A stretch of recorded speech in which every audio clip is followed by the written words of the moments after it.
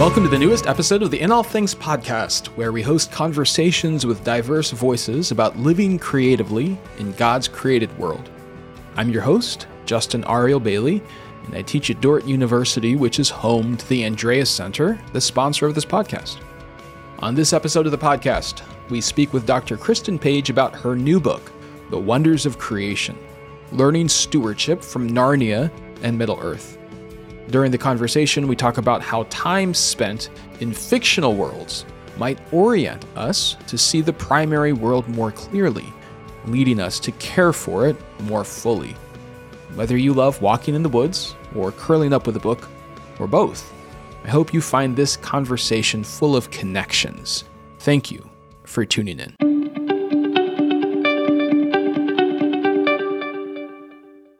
The movie Avatar, The Way of Water is currently in theaters, a sequel to the 2010 blockbuster. I haven't seen the new movie, but I remember enjoying the first Avatar. Not so much because of the story, which was predictable, so much as the imaginative world it created, one bursting with mystery, danger, and life. Indeed, one unexpected phenomenon produced by the first film was called the Avatar Blues, a deep sadness that the real world seemed to pale in comparison to the fictional world of Pandora. People experiencing the Avatar Blues felt like our world and its inhabitants were comparatively cold, mechanical, and detached from their own humanity. And so they expressed a desire to die in this world and be reborn in that one. But James Cameron, the creator of the movie, was surprised at this reaction in filmgoers. The whole point, he said, is that Avatar was supposed to celebrate the natural world and how wonderful it is on Earth. Mike Dunn, then president of 20th Century Fox, expressed a similar sentiment. I had to go to Pandora before I really recognized the oak tree in my front yard for what it was. It's a new tree to me. In other words, time spent in fictional worlds was supposed to enhance our vision of our own world. Similarly, C.S. Lewis once said that his intent in writing the Chronicles of Narnia was not so much that we would want to escape to Narnia, but so that we would see Narnia here, that we would find our woods enchanted as well. What I think he meant is that he hoped that life in Narnia would give readers a taste of the magic and eyes to see the magic that surrounds us every day, in the here and the now. This is precisely the argument made by our guest, Dr. Kristen Page, in her new book, The Wonders of Creation. In this book, Dr. Page shows us how the literary landscapes of Narnia and Middle-earth can tune our hearts, can slow us down to listen to the song of creation, to lament its destruction, and to join in learning stewardship from Narnia. We hope you enjoy this conversation with Dr. Kristen Page.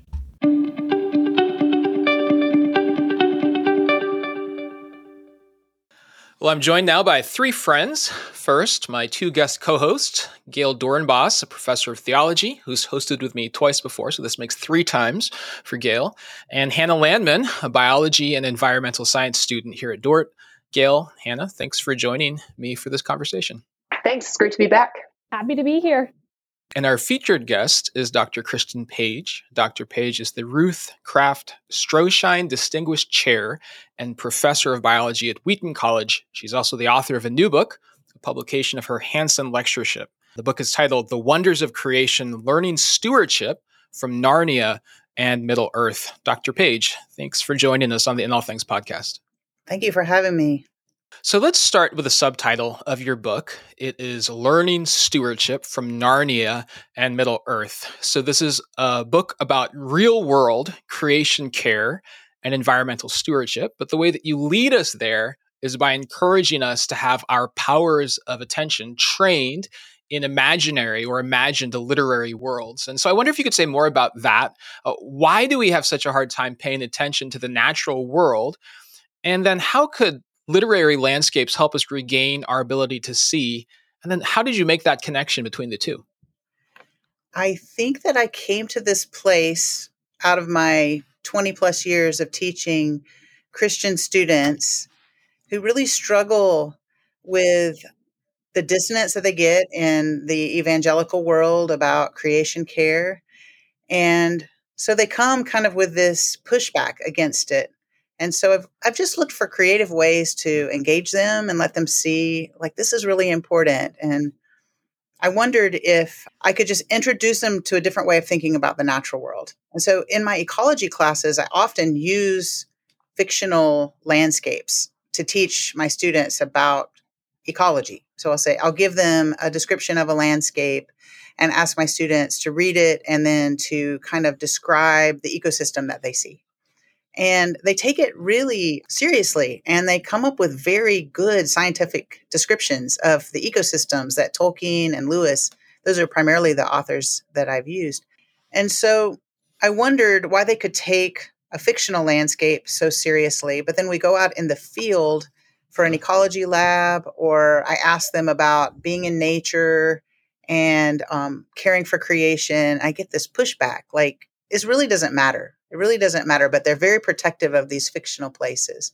So when Marge Mead asked me to consider the lectureship at the Wade Center, the Hansen lectureship, I thought, I wonder if I could make an argument that the students are the readers of Tolkien and Lewis that spend time in these places that they've created could learn to read them ecologically, learn to read them as the landscapes that they are, and not just a place for a plot, but actually like a place. And if that could start to change them and have them think more about the real places that they encounter. And so that's where the journey began. Did that, as you started to do that more often, help them jump that gap? Yeah, I'm thinking of just the way that Lewis wrote about, if you see the trees in Narnia, it makes the trees here. It's supposed to make the trees here feel more alive and more real. And yet we get hung up. So I wonder how have you helped them navigate that gap? So I've used the literature in my classes before to teach ecology, but this semester I actually was able to teach a course with one of my colleagues, a literature course. It was a literature and a science course where we tried this experiment. Could our students spend time in literary landscapes and natural landscapes at the same time and become, as we said in the class, greener? Could it really help them transform? And I'm really happy to say that I believe that they all wrote in their course assessments or their kind of takeaways that they really felt greener. They felt like spending time learning to read the descriptions that Tolkien, it was mostly on Tolkien, the course was, that Tolkien gave us and some other authors gave us, helped them then translate that understanding to real places, because I gave them assignments. They had to go sit in a real place multiple times through the semester and journal about it, and then write a close reading of that natural landscape, just like they would write a close reading of a literary landscape. And I saw the transformation in them. Tolkien talks about recovery in his writing, and he doesn't mean like escapism, like I'm going to escape from all the bad things. He means like escaping to a new understanding of where we should be. And I escaping feel like to reality rather than from reality. Yeah, into a new reality. And I feel like his landscapes that he's created in Middle Earth give us the opportunity to escape to a new reality, to a greener reality. I don't know that that was his intent, but as I read Lord of the Rings again this semester, and as I had discussions with students, they started to make connections that I don't know that they would have made if we weren't being intentional about showing them the connection with real landscapes. And so even the journeys that the characters go on, right, whether it's Lewis or Tolkien, these journeys in these places, the places are important to the journey, and they transform these characters. And so if we can read through these landscapes, these literary landscapes, and understand these transformations of characters, it's also transforming us. So when we're in real landscapes or natural landscapes, we might start to recognize the transformation that's happening to us that we wouldn't have recognized if we hadn't seen it happen to Frodo or Eustace. It's it's sparking so many things. Thinking about the very first time I read Tolkien when I was younger, and I confess that I sort of did skip over some of those descriptions because I was looking for the battles. I wanted the action. And it strikes me that a lot of us read in a similar way. We evaluate literature in terms of what happened with the plot, the action. But if you said, the places they've labored so hard to make these places significant and an integral part of the story that cannot be deleted without significant loss. And I wonder, I don't even know if this is a question, but as my own fiction reading habits have matured a bit, I've been drawn to authors like Marilynne Robinson, where not much happens, but you're just looking at this at the world, and allowing it to reveal itself to you. So that's just sort of what that sparked. I don't know if you have any response to that. But. I think what Marilynne Robinson and Tolkien do for us is they slow us down. And that would be my argument about being in the natural world. We don't do a good job of being slow and engaging in it. And so we can't really care for something that we won't spend the time getting to know. But when we start to read Marilynne Robinson or Tolkien, or I don't know if you've read Richard Powers, The Overstory, what those books do for us is they make us slow down. And we read The Overstory in our class this semester, and we talked about living tree time. Can we slow down enough to hear a tree laugh? That's one of my favorite places in The Overstory, where it talks about clearly trees don't laugh, but if they did, we wouldn't hear it because it would be so slow, right? That's beautiful. So yeah, I think it's about the pace of life, and it's about we don't like to slow down. And that's one of the things that's the problem with creation care is we have to slow down to have an effect. And it's hard. It's hard to slow down. This kind of continues along the same way because what I loved is the invitation that you give to the reader to join in this process of reading literature and reading creation. But what I loved about your book is that it also incorporated some of your story. As somebody who you said grew up loving forests and then came to literature and started to expand your world and make you see it in a new way too. And so I'm wondering, you note at one point, you say, I no longer experience forests the way that I did before I spent time journeying through the literary forests of Lewis and Tolkien. And so kind of along the same lines, but maybe a little bit more personally, how do you specifically experience forests differently from when you began this whole project? And what are some of the biggest changes that you've noticed? Oh, I love that question. I've actually thought a lot about it. I think that I'm actually engaging in forests a little bit more slowly than I did before, even though, I do my research in forests and I'm often in forests to get information, to move forward, to answer a question that I want to answer as a scientist. But now I enjoy, especially after reading more about forests and about the amazing relationships that exist there, I like to just go out and be slow in those kinds of places. So I noticed when I go out to a forest preserve near where I live, we have lots of forest preserves in the Chicago area, and they often have trails and a lot of people use them. And I notice that if I'm there, I can spend easily 2-3 hours, especially at my favorite place. And maybe I walk 2 miles. So I'm moving pretty slowly, but I'm often passed by people running or on their bikes. They have their headphones in, or worse, they're running with their sound and I can hear their music and I can't hear the music of the forest that way. And I think that for me, being in the forest has taught me the importance of being slow and listening and engaging and recognizing the beautiful complexities that are there. I know I touch trees a lot more now. Like I'll just put my hand on the bark because I just want to feel. I just want to feel them and acknowledge the relationships that they're in. I'm not trying to say that they're in like conversational relationships. I'm just saying that they're providing nutrients and they're providing important habitat for the birds that I also really love to watch. That's the type of relationship that I'm acknowledging. And just to be slow enough to notice these beautifully colorful fungi that are growing on the base underneath the leaves of a tree. That's what I love. It makes me sad when I see people rushing along and missing out on that. The other part of that I think is important to mention is that being in a forest now I often think more about the memory of the forest. In Middle Earth, the forests all have remnants of history. So the old forest is angry, right?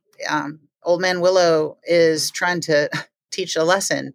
They're tripping, and the paths change. And well, I think that natural forests also teach us about the memory of a place, and you can tell by the species that are present there. Now, not everybody can do this, but for me, I can go out and I can say, oh, well, this forest has a lot of species that really don't belong in North America. They belong in Europe or in Asia. I wonder how they got here. Or I think about, what would this have been like before Europeans arrived here? Who were the people that lived here before? How did they live here? What did they think of this tree? Oh wow, this tree is so old. Those are the types of things that I really like to think about, the memory of the place, now that after this project that's really been heightened in my work and in my being, I think. Yeah, thanks so much. I really love that, especially the memory portion. I'm also wondering, you talked a little bit, you mentioned, slowing down in your favorite parts of the forest. And I'm wondering, out of curiosity, if you have a favorite landscape in Lewis or Tolkien that captures your imagination, and why. Do you find it resonates with your favorite parts of the forest that you go out and explore, or is it different? Yeah, I'd love to hear a little bit more about that. Well, there are so many of my favorite, I have so many favorite landscapes. Definitely the place between worlds, because it is a place of slowing. And, it's a place that Diggory describes as the trees just go on growing. That's all. And for me, that's just beautiful, and just beautiful imagery. Like the light is all green. It's like being in a beautiful forest in the summer. But I also really love, well, Aslan singing creation into being. It's just so beautiful. And I've had the privilege of being in East Africa, and I can just, for me, it brings up the image of a sunrise, being able to see the horizon, just kind of like a sigh. It's just so beautiful to me. But I also really love the vistas that I create in my mind when I read about read The Horse and His Boy and their travel to Narnia. And that's not a forest at all. Or the many islands that the Dawn Treader visits. I think I just like to think about ecological transitions. That's the way I'm wired. And so I can create visual images in my mind reading any of these places. But those are some of my favorite ones. I'm not sure why. And then in Tolkien, I love Lothlorien. It's so beautiful. And I love the Old Forest because it makes me laugh. I think I'm always tripping over roots and wondering, are they tripping me? Huh. But this might surprise you, but I also really love the swamps. When Frodo and Gollum and Sam enter the swamps. And I know it's supposed to be terrifying, but I like swamps in real life because there's a lot beneath the surface, literally in a swamp, but also metaphorically in what Tolkien is doing. And I just really like that landscape a lot as well. So you mentioned in your book and already kind of here that it's difficult to care for something we don't know, and that engaging our imaginations, like reading those books, is one way to begin to know and experience places similar to those we live in. Is there a good balance for spending time engaging with imaginary landscapes and spending time engaging with real landscapes in order to more fully know and care for and delight in these places? I think that the answer to this question is it's going to be up to the person, right? So for me, I love to read and I love to be in natural landscapes. And maybe that's true for you as well. But I think that when I approached the project, I was thinking about the people that really don't like to be outside. And I wanted to validate that. There are people that are very fearful about being in the natural world, or that don't have the opportunity to be in the natural world. And so I think that I wanted to just offer the idea that they could be in a place where they could cultivate the same types of things that they would cultivate in the natural world just by spending time in books and these fictional landscapes. I mean, some of my favorite books as a kid were places I'd never been, but I really wanted to go. I loved Jean Craighead and all of her landscapes that she created. And I wanted to go there and I wanted to take care of those places, even though I grew up in a part of the world that was very different than the landscapes that she created. And maybe when I was a kid, when I was reading Tolkien, I might have been like Justin and rushing along to get to the battles.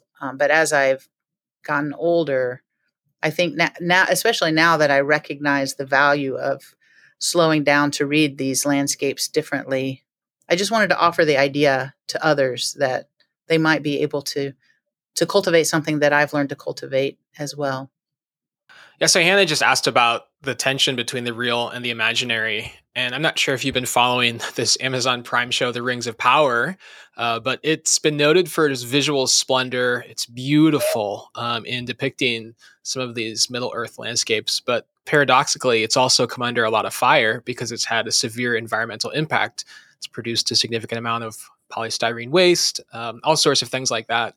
And similarly, as we mentioned, conservative evangelicals who are famous for loving Narnia and Middle-earth are the least likely to see real-world climate action to be a priority.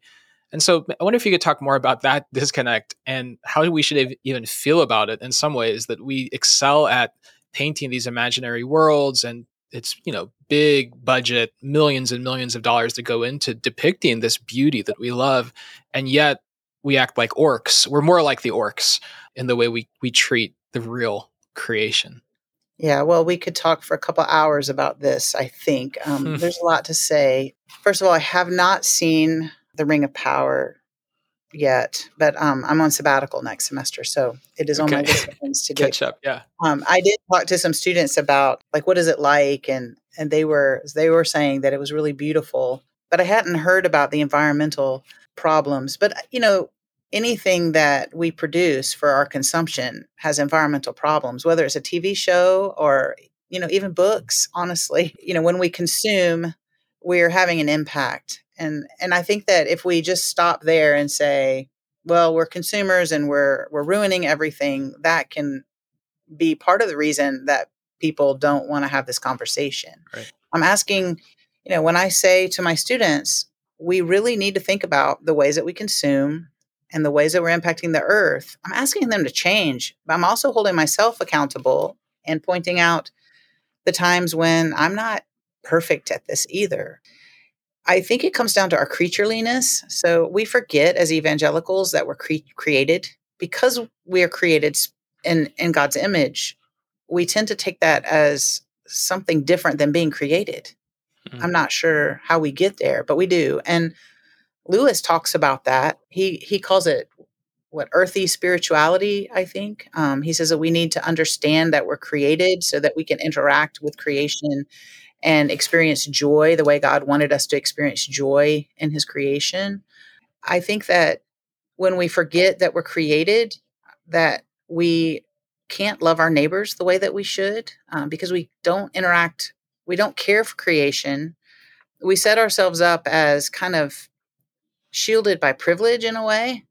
If you aren't created, if you're like something special, then the problems that you're contributing to become shielded from you, right? Or you can justify them. Or I'm not asking for a guilt trip for everybody. I'm just asking for us to be honest with ourselves. We're created. God created us. God came to earth, incarnate as a physical human, and interacted with his creation just like we do. And isn't that amazing? I think that when we forget about our being created, then that kind of diminishes the amazing thing that we're celebrating right now, the incarnation, God with us. God came to dwell with us. And, and I also like to think about the language in Genesis when we're asked to care for creation. It's not just take care of the garden. It's take care of the place where God dwells. And he wants to be with us here. He wants to be with us here as his creatures. We're special creatures, but we're creatures that he made to have a relationship with. And so I think that when we don't take care of the earth, we're shielding ourselves from this beauty, right? Like kind of part of our purpose of being here. And then we're also not able to live up to the love your neighbor, I think, because our neighbors really depend on the earth that God has given us. And when it's suffering, they're suffering. And we are too. We just don't realize it. We're just pretty shielded Mm. from the suffering of creation. At least when I say we, I mean the privileged of the world who can hide from the environmental damage that we're currently experiencing.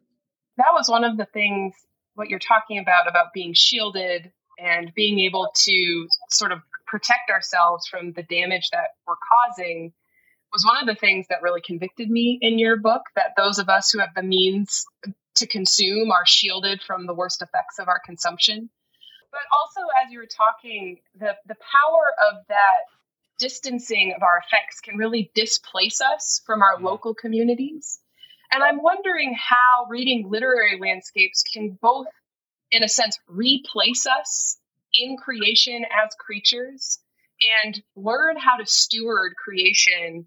And I'm particularly even thinking about some of the ways that you talk about the scoring of the Shire and how that strikes us so horribly when we're reading in The Lord of the Rings, and yet we're distanced from the scoring that we're doing. And so I'm wondering how you think about those things and how it can really, entering into those literary landscapes might help us unform our ability to be displaced and shielded. Yeah, so I think that when we read, I mean, it's just true, right? We're kind of looking on to things and we're like, "Oh my gosh, how can they do that? That's so terrible." And then maybe a page or two later we're like, "Oh wait, I do that too."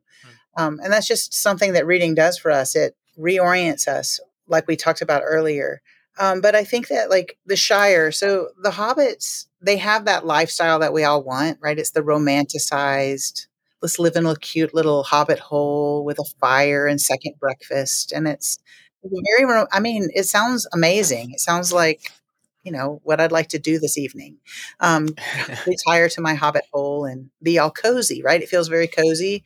It might not feel cozy to people who don't live in the part of the world that we live in, but it seems cozy to us because we share in that cultural approach to the world, perhaps. But I think that if we read carefully, even second breakfast tells us something about the way that the hobbits consume, right?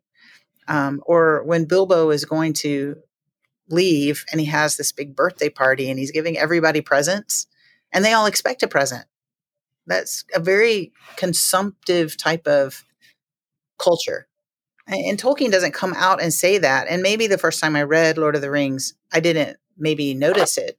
But then reading it with this orientation towards, well, what can I learn about creation care? It became so obvious. So when the hobbits return to the Shire and it's just awful. I mean, they're crying. The tree is gone. The rivers are gross. Sam just can't believe it. Like he knew, spoiler alert, he knew that something was going to happen, but he had no idea it was going to be to this degree. And I think that part of the devastation was, although Tolkien doesn't actually say this, but for me, because I recognize that they were contributing to it before they left, I think that they recognized that they were complicit in this and that they were part of the problem. And that makes it harder, right? When we see the problems of the world and we realize, wow, I'm contributing. I'm not part of the solution. Or I might be working on a solution, but I'm also a big part of the problem at the same time. And that creates a disconnect for us. So I think that because we can see others experiencing what we're also realizing that we're experiencing, it helps us recover, as Tolkien would say. It's an important part of recovery. Story is so important for us to understand our place in the world. You mentioned a little bit about wonder also being kind of a way in which we can realize creation and its beauty around us. You also kind of explore a little bit of a connection between wonder and rest. I guess you've mentioned it as slowness here, but I was wondering if there are any practices you found in addition to or alongside reading landscape that encourage rest and wonder, especially during busy seasons of life, and the importance of people cultivating these practices. Yeah, so probably the most important thing is my cup of coffee and watching the sunrise. I try to do that every morning. I also really try to create time in my day to read for not work, read something for fun. Even if it's just 10 minutes, I try to read every day. I love to bird. I love photography. My daughter is a musician, so I listen to a lot of music. I think that if we pay attention to kind of our normal lives, there's a lot to wonder at, honestly. But we can get really busy and ignore all of these things that we can wonder at. I'm also really interested in soundscapes now. Like, what am I hearing? And so I'm very tuned into it after writing these lectures, and I'm getting ready to start some research on soundscapes, actually. And so I'm listening all the time and trying to listen to, like, what is man-made and what is not man-made. I live very close to a train track, and in the air traffic from O'Hare, the large airport in Chicago. But I still get to hear, like this morning when I came outside, a blue jay was scolding me, and we have a squirrel that'll sit in the top of the tree and scream at me, and so I wonder at, like, just the fact that they know me, they're talking to me, they really are.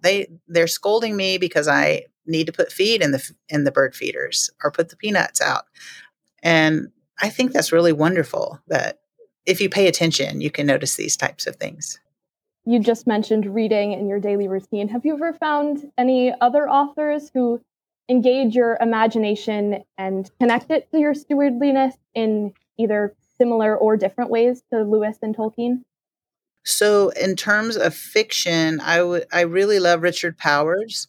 The Overstory, it's a big book. It takes a little bit of time.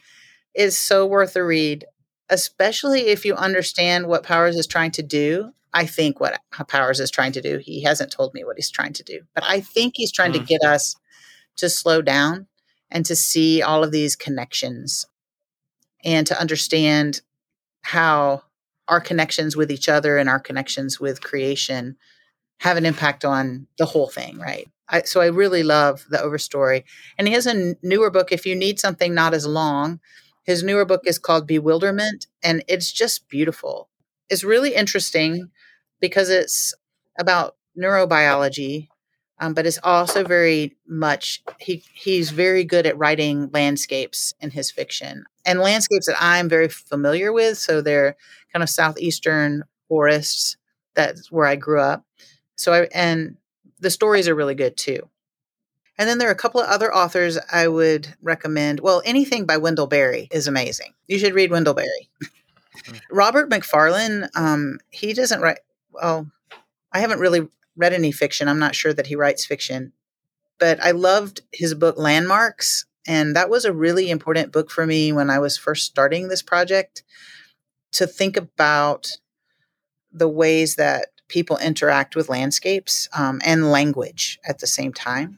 And then there's another author that I find really important, and that's Robin Wall Kimmerer and her book Braiding Sweetgrass. Mm-hmm. But her other book, Gathering Moss, is equally mind-blowing. It's just about, like, being a scientist, but embracing creativity and thinking a little bit more broadly about ecosystems and our role in an ecosystem. I think there's a lot to learn from Indigenous knowledge, and I think that it is important for me to keep reading it and becoming more informed and thinking about what I want to understand about creation care, with her speaking into that a little bit, I think. And then I guess the last thing that I would encourage everybody that's interested in understanding landscapes to read is Sand County Almanac by Aldo Leopold. It's not a faith literature at all, but he writes beautifully and describes landscapes so well, and he's kind of the father of my discipline. So it's really good science as well. We will have links and a list of all those resources in the show notes so that anyone who's listening can go there and not have to write all that down as they're listening feverishly. The three movements of your book follow the pattern of creation, fall, redemption, and corresponding actions of seeing creation anew, lamenting its destruction, and then joining the chorus of praise. So I wonder if you have any parting wisdom for us on living faithfully with these three calls to stewardship. Some Christians like the message about wonder, don't want to learn to lament. And then others feel helpless at the scale of the problem and worry about how much the damage can be amended, or does it matter if I bike to work, for example, or if I change my light bulbs, if I can't really do anything. So the question, I guess, is how do we keep from the temptation on the one hand to say something glib like, well, God's got this, and on the other hand, just to give in the despair that we can't do anything about it? Well, this is a question I think about all the time. So I think that starting with just having the attitude that you're willing to learn, that you want to know something, is the place we have to start. That is worth knowing. What God created is worth knowing about and understanding. More beyond just its economic value. And I think that that's where we often get stuck. Like, how much is that timber worth? Well, how much is the tree worth for what it's doing for my health, for the ecosystem, right? Knowing beyond economic value is an important first step. But you're right. When we start to learn about the ecology of the world and the damage that we're causing to ecosystems through our behaviors, it can be a little overwhelming. But lament as a movement towards action is so important. Even if the only action you ever make is to lament, it's still an action. And it's still an action in solidarity with creation and in solidarity with our neighbors who are harmed by the harming of creation. So I think that lament is really important. But I would hope that lament would move you towards the action required for the earth, required for creation. And that's going to be different for every single person. And it's very easy to be overwhelmed and to think, well, there's too much. It's just too big. And, we experience this eco grief. And you just can't stay there because that moves you to apathy. And that isn't helpful for anybody. But you have to just acknowledge that you are not going to make a perfect decision. We can't be perfect. All we can do is have the right attitude, wanting to do the right thing by creation, wanting to learn more, wanting to try to change our consumptive habits in ways that might matter. Even if you bike to work and in your knowledgeable mind that me biking to work is not going to change the climate crisis. That's true. But you biking to work changes your attitude. And it changes the way that you engage with others. It changes the way that you engage with creation. It gives you more time to pray, frankly. When I walk to work, I have time to pray. When I'm driving to work, I'm yelling at people that are running stop signs, right? So it's a posturing. It's a writing of our heart. Even if there's small steps that might not make a big difference in the physicality of the earth, is making a huge difference in our hearts. And it's making a huge difference in our communities. And those kinds of changes do change the earth. So I think that we have to release the desire to be perfect, because that leads us to apathy and a resistance to doing anything. And we need to understand, as Lewis says about Eustace, the cure has begun, but we will relapse. And that's okay. I think that just working on our heart is a good place to start. Well, our guest has been Dr. Kristen Page. The book is The Wonders of Creation, Learning Stewardship from Narnia and Middle Earth. Dr. Page, thanks for joining us on the In All Things podcast. Thanks a lot for having me. It's been a lot of fun.